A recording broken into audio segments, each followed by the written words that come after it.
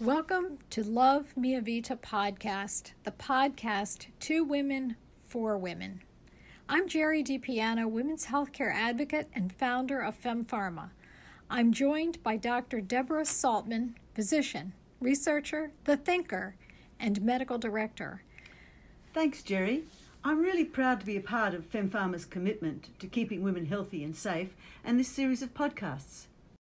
Together, we're providing solutions for women who care about living their best lives at any age. As trailblazers, we aim to break down the myths and provide the truths about everything women want and care about. Imagine that. We asked women what they want, and we're about to deliver it. By the way, we hope to entertain you, and that's no BS. Over the coming months, we'll be speaking with experts about topics that matter, mental and physical well-being, and what more could be done. We will push our experts to give you answers that are real. So send us your questions, and here's to loving our lives.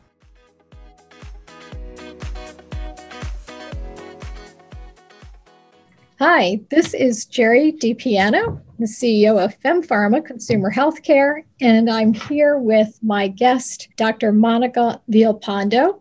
Dr. Villalpando is a product developer, scientist, and she is the CEO of Via Innovation. We've invited Dr. Villalpando, Monica, if I may call you Monica, to join our podcast to talk about a particular subject that should be of interest to all of us, and that is how to harness the potential of cannabis, CBD, non-THC containing products, and products that contain both CBD and THC. So Monica, if you could please share with us a bit about your distinguished background. Thank you so much for having me on the show. It's such a great opportunity to come and share with the audience such an important topic. And so thank you for opening up these channels. My background is in pharmaceutical sciences. I studied drug product formulation. This is covered from my academic work as well as the industry applications. My specialty is the formulation around poorly water-soluble drugs. So basically in pharma, we are seeing more of these new molecular entities coming into the pharmaceutical pathways, and they are increasingly water insoluble. So they don't readily dissolve in water. And so what that means is it also affects the absorption in your body and how readily you can get it in your blood. And so these things affect dosing and safety and efficacy. So that's the area where I focused my energies on. And when I looked over to the cannabis industry about 5 years ago, I saw a great transition into this space, given that cannabinoids are notoriously water insoluble. So the first major pull into the cannabis industry was through the pharmaceutical background. I also had transitioned away from pharma briefly for about 1.5 years, where I found myself in Manchester, UK, working on the development of electronic cigarettes and the safety and the education around them. So having had some inhalation background experience in pharma, I applied that to nicotine, where we were screening and evaluating the emission studies and looking at the ingredients that go in there.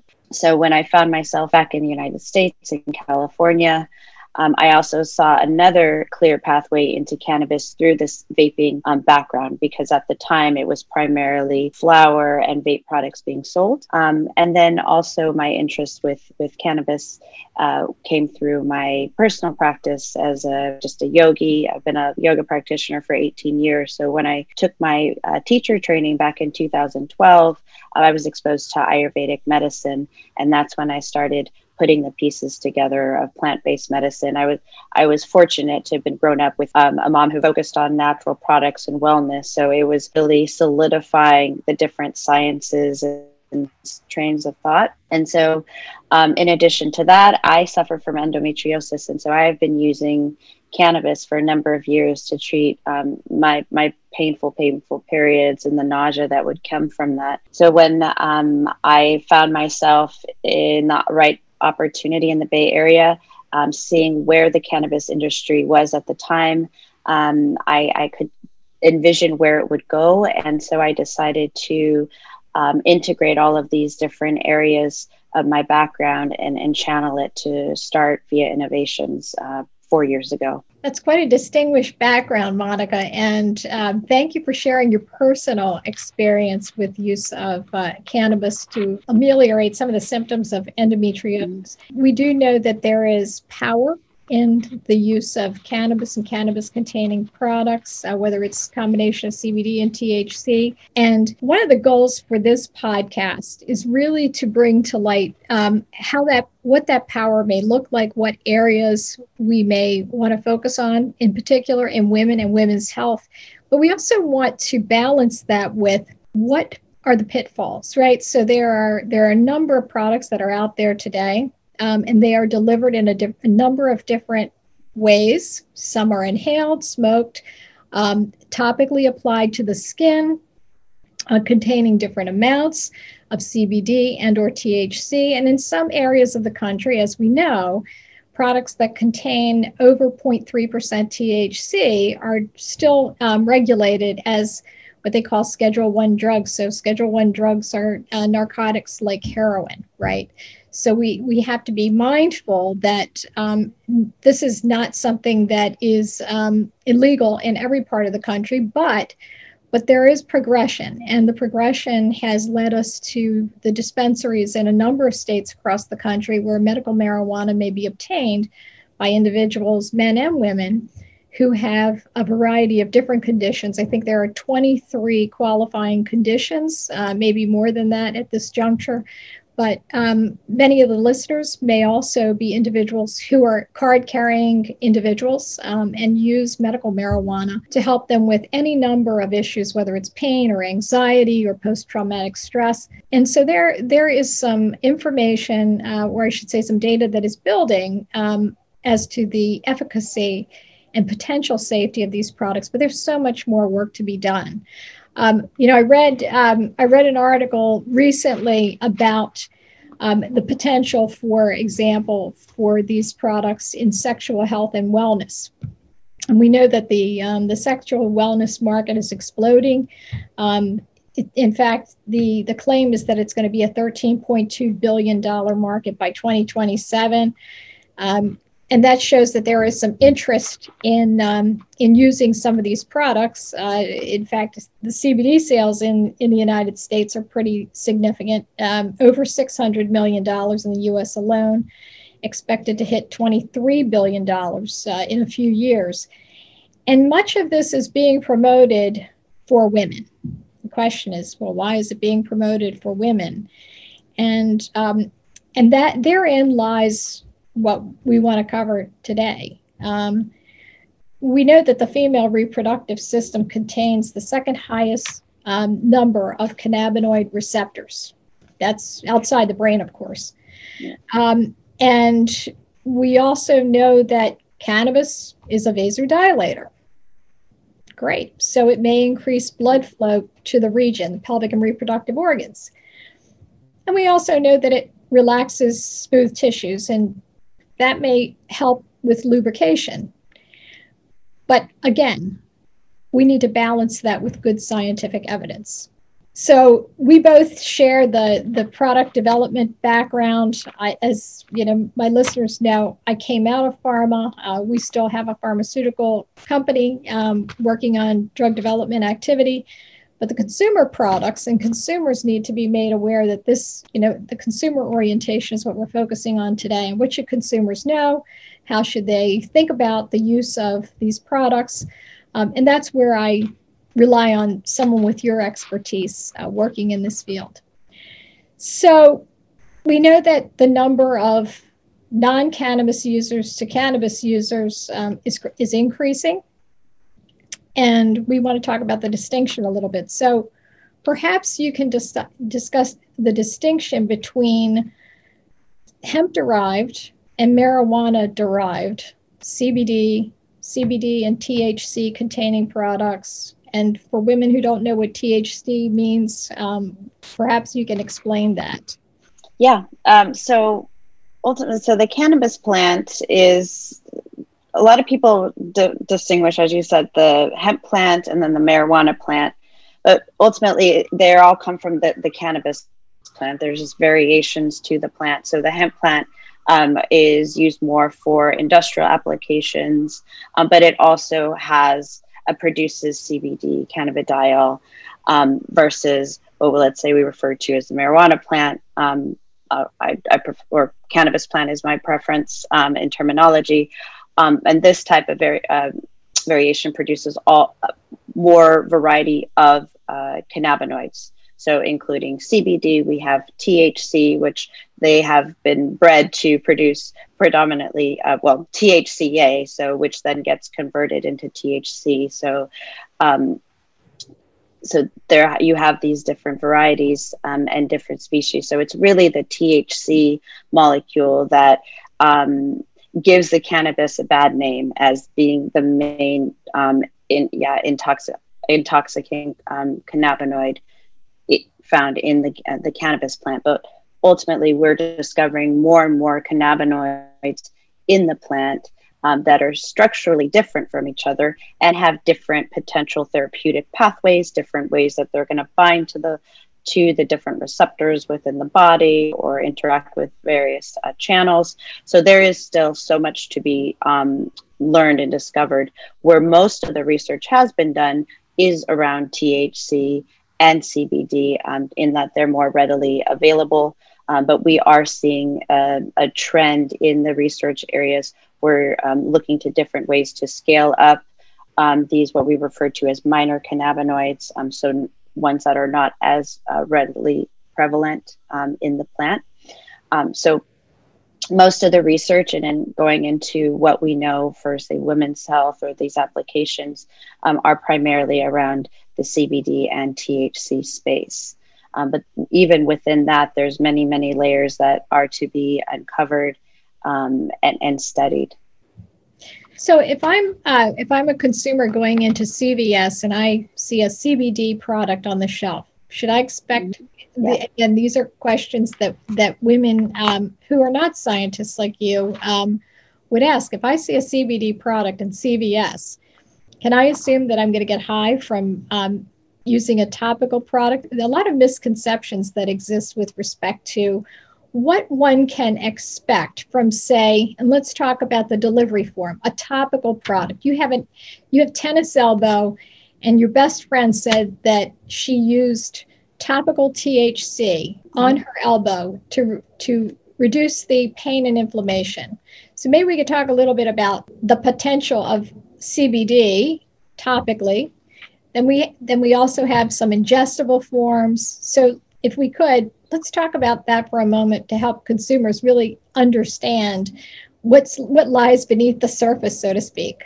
Yeah, no, that's a great question, and one that I'm getting more and more these days as we're seeing more topicals come into the market. So the thing with topicals, and especially working with cannabinoids, cannabinoids are actually very hard to get through the skin. So you have the upper layer of the skin, the stratum corneum, and if you zoom into that upper layer, it's essentially looks like a brick wall. And it's very hard in general to get anything through the skin. It's designed to be our armor, essentially, and protect us. Cannabis topicals need to be formulated to achieve transdermal permeation in order to get into your bloodstream to feel, let's say, high. So with that, you would need to incorporate certain chemical penetration enhancers in order to achieve that. Now, most cannabis products are not designed to be transdermal. They're actually designed more for these local relief, for the muscle aches and pain. So from that case, whether it's applied THC or CBD, you're not going to feel high with most salves that are applied. One could argue even with the transdermal THC product, the concentration is readily low, so it's not going to be the similar effect as you would feel as if you were to eat a brownie or a capsule, for example. So the delivery mechanism does play a role on how you experience your product. But yeah, that said, there's cannabinoids will also, some are easier to penetrate than others. So in fact, THC is more lipophilic, which means fat loving. And as a result, it's actually harder to get through the skin. So even then you have to, it's about 10 times more challenging to get THC through the skin than CBD. So if you're applying a CBD product, let's say it has 600 milligrams of CBD, number one, the answer is highly improbable, like infinitesimally low, that you're going to get high from applying a CBD transdermal product that's applied to your skin, your elbow, your knee, for local pain relief. What about the concentration of CBD, or the amount of CBD that's found in a product? What should women be aware of in terms of, so let's say it's a 100 milligram topical salve? What should they know about that? Is that enough to actually do anything locally and regionally on the in terms of pain receptors and the muscles?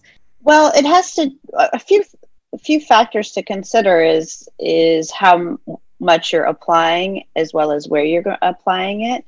But actually, just if I take it to the point, if it's CBD only, then you're not going to feel high from it. Right. It in general does not give, there might be some exceptions to the rule, but it will not interfere with sort of your ability to work or drive.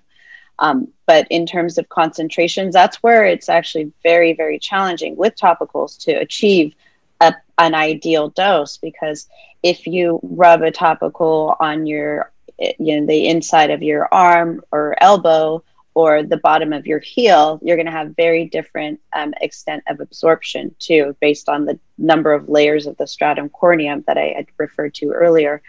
So that's one thing to consider. Like going into more of the women's health, actually the vagina has extremely high bioavailability. So if you're applying a topical on your arm or in your vagina, that's going to have a lot more readily absorbed in the vagina into the bloodstream. So that's one area that I have been frustrated with in some of the cannabis regulations, where these lubricants are just being put in very similar categories or marketed as topicals, standard topicals, which are, most of them don't design to get into your bloodstream, versus that's a super important point. And as a company that has done a lot of drug development in pelvic and reproductive disorders, that being FemPharma, and more recently, even when we look at the vaginal and vulvar issue of vaginal vulvar dryness, sexual pain, irritation, etc., we're very careful about the way in which we have proceeded with respect to putting products together that are applied to this mucosal surface. And yet it is called topical, right? So it's topically applied. Topical meaning that it is applied in one case to vulvar skin, and the topical when you discuss the intravaginal, right, applied to vaginal mucosal tissue. So when you think about the way that that some of the companies that are out there refer to these products for sexual wellness, or they stretch, I should say embellish and say that it is for pelvic pain, or for endometriosis, or for uterine fibroids. So when they promote those products as symptom relief, even though they don't use words like treatment, which they shouldn't be using because they haven't established that it is a treatment. But even when they say that it is for symptom relief, the point that you raised is a really important point. These products that claim to be topical products for any of what I just said in terms of pain, endometriosis, sexual pain, enhancing libido, what have you, have really got it's in bad form at a minimum. And it may actually present some significant health issues. So let's talk about that for a minute. And I think it goes back to the bioavailability and where you place the product, right? So if you place it on the vulva, you place it on the vagina, these are is very vascular. There are a lot of blood vessels in the area. So let's talk about that for a minute. From my perspective in the cannabis space, I'm seeing a wide variety of these sexual wellness products come out. The majority of them are oil-based products because, as I mentioned earlier, cannabinoids are lipophilic, so they love fat. So they're going to readily dissolve in carriers such as medium chain triglycerides, MCT, various, let's say, olive oils are also common, waxes. So these are the most common products that we see here on the market. Now, one of the concerns that I have with this is not necessarily with the right labeling too, because these products are not latex safe, for one. So that's one consideration, as well as the safety screening of these inactive ingredients. So some of these natural carriers and products are still,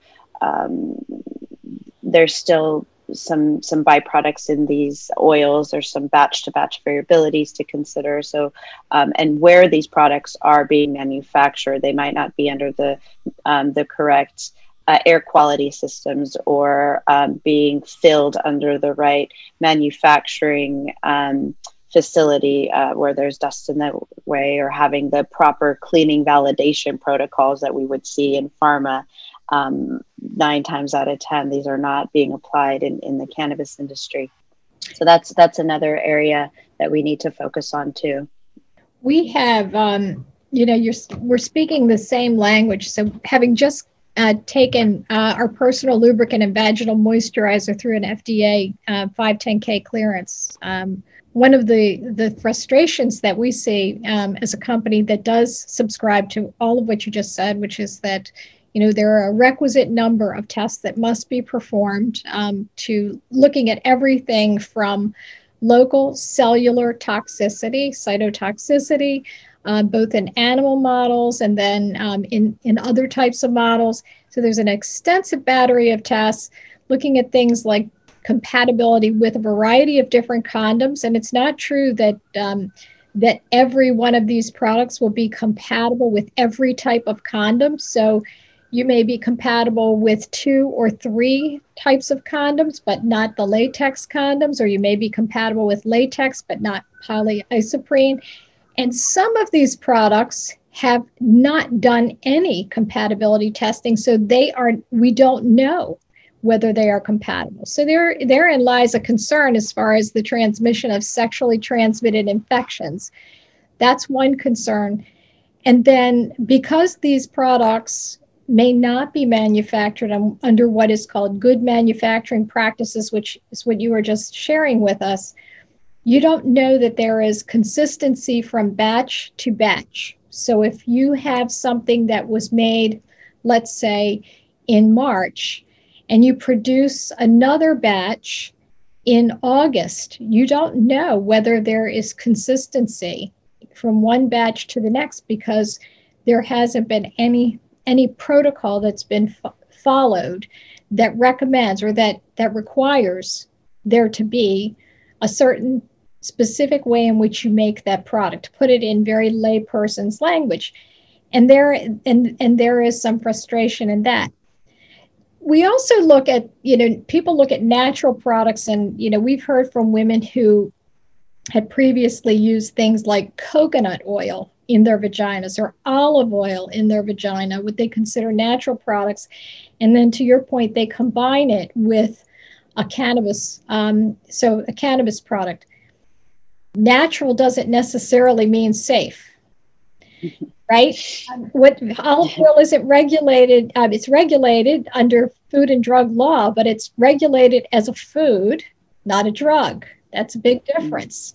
When you look at cannabis, you don't know where the cannabis was extracted, how it was extracted, whether it was grown under conditions where it was exposed to pesticides, and it's a work in progress, for sure. Yeah, and then there's different areas and how they get regulated. So if we work on let's say the hemp space and the CBD with less than 0.3% THC, those regulations are still evolving and aren't as clear as, say, in some of the THC regulated markets. So if I'm working with a THC product in California, there are actually pesticides, microbials, these standards that will need to pass in order for compliance. Versus with CBD, it's still a little bit more of a evolving regulatory landscape. So there's folks in their kitchen mixing this together and selling it on Etsy. You have some of the more sophisticated players who are building in more GMP type of facilities, and those are going to be the ones that are more likely to get into the major retailers like CVS, for example. Or so there's different levels, but it is not as clearly defined as it is in some of the THC regulated spaces. So that's another consideration there. But yeah, to your point, there is a lot of unknown in terms of where your cannabis extract is coming from. We can talk about what happens when you put a drug in your vagina and or on your vulva on these mucosal surfaces.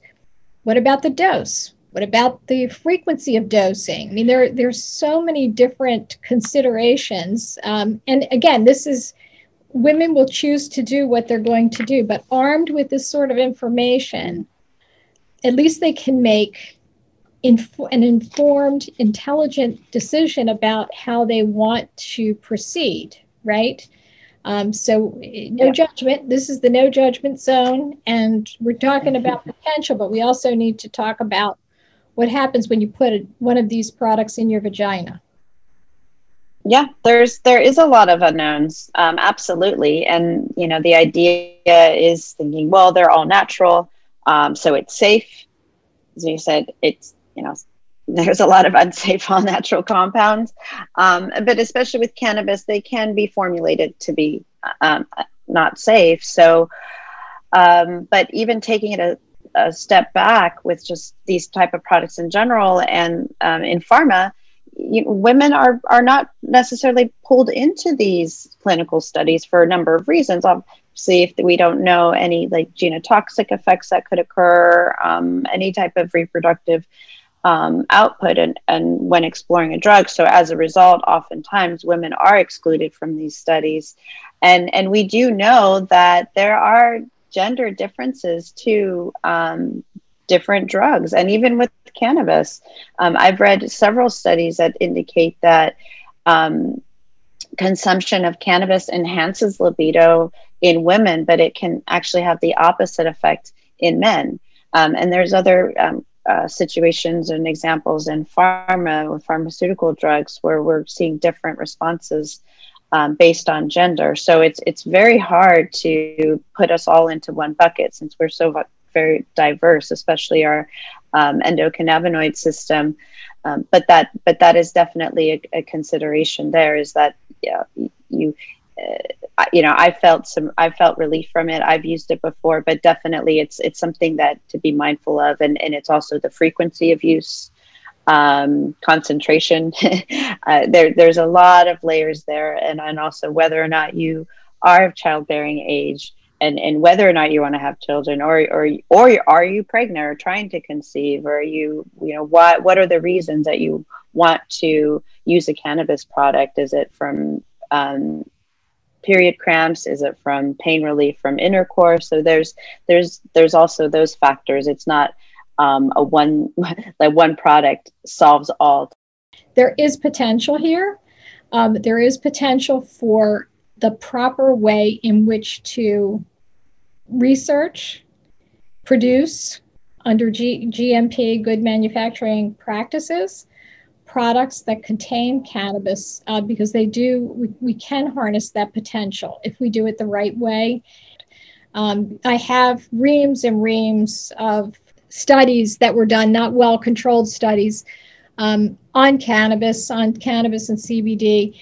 And so I am persuaded to believe in the potential of this if we can do this in a proper way. And that means to do this under FDA guidelines, and and under standards that would be considered pharmaceutical industry standards. So I believe that there is great potential, great opportunity.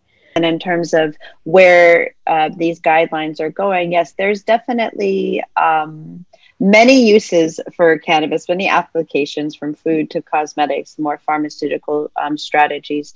A lot of these suppliers and vendors are willing to work with CBD, but not THC. So that's where we're going to see most of the movement and the understanding innovation from there.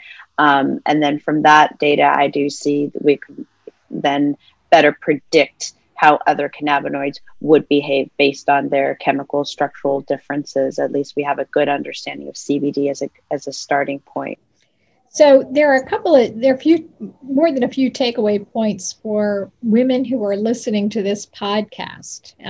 And maybe we can just give them some points that they can take away that would be important for them to remember as they contemplate potential decisions, potential manufacturers, potential products. So I leave it to you to give us some of what you believe helps women to make a responsible choice when they consider what they will do.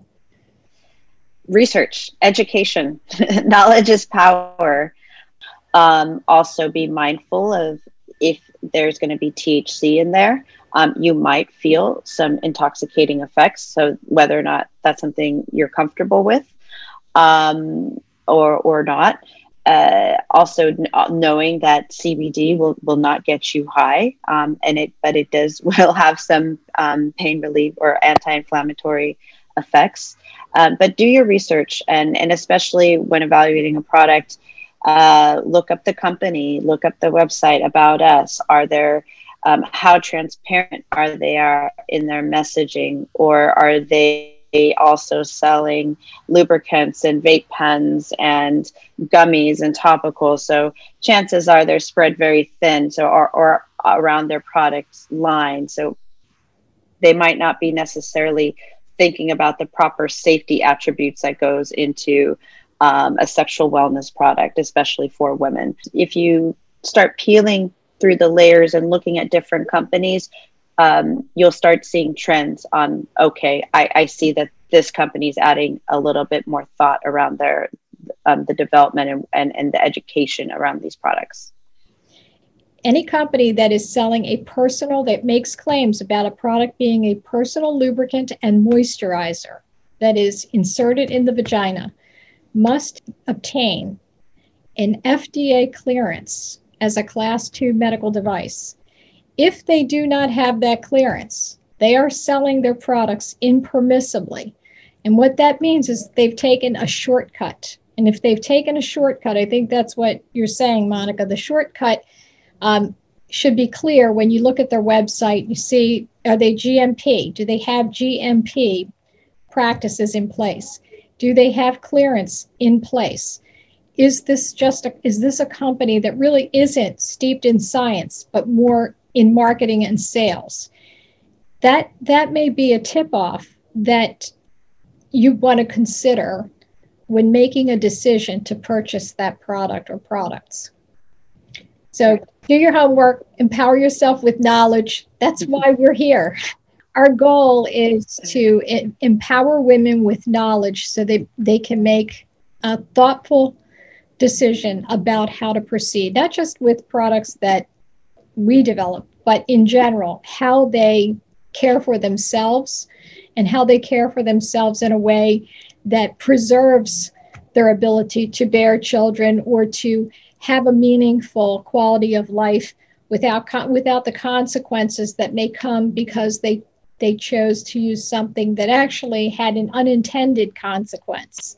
Monica, this has been wonderful. Thank you so much. Wonderful to have you on Love Mia Vita. And we hope to have you back with part 2. There's so much more to share with respect to this topic and topics that are related. So we look forward to having you back on our podcast. But thank you so much for being our guest today. Thank you. I would love to come back, and I really appreciate this discussion. Yeah, and the opportunity to meet your audience. Likewise. I'm sure our audience will be very interested in this topic. So thank you once again. Thank you. And to everyone, remember, love Mia Vita from FemPharma Consumer Healthcare. Be well.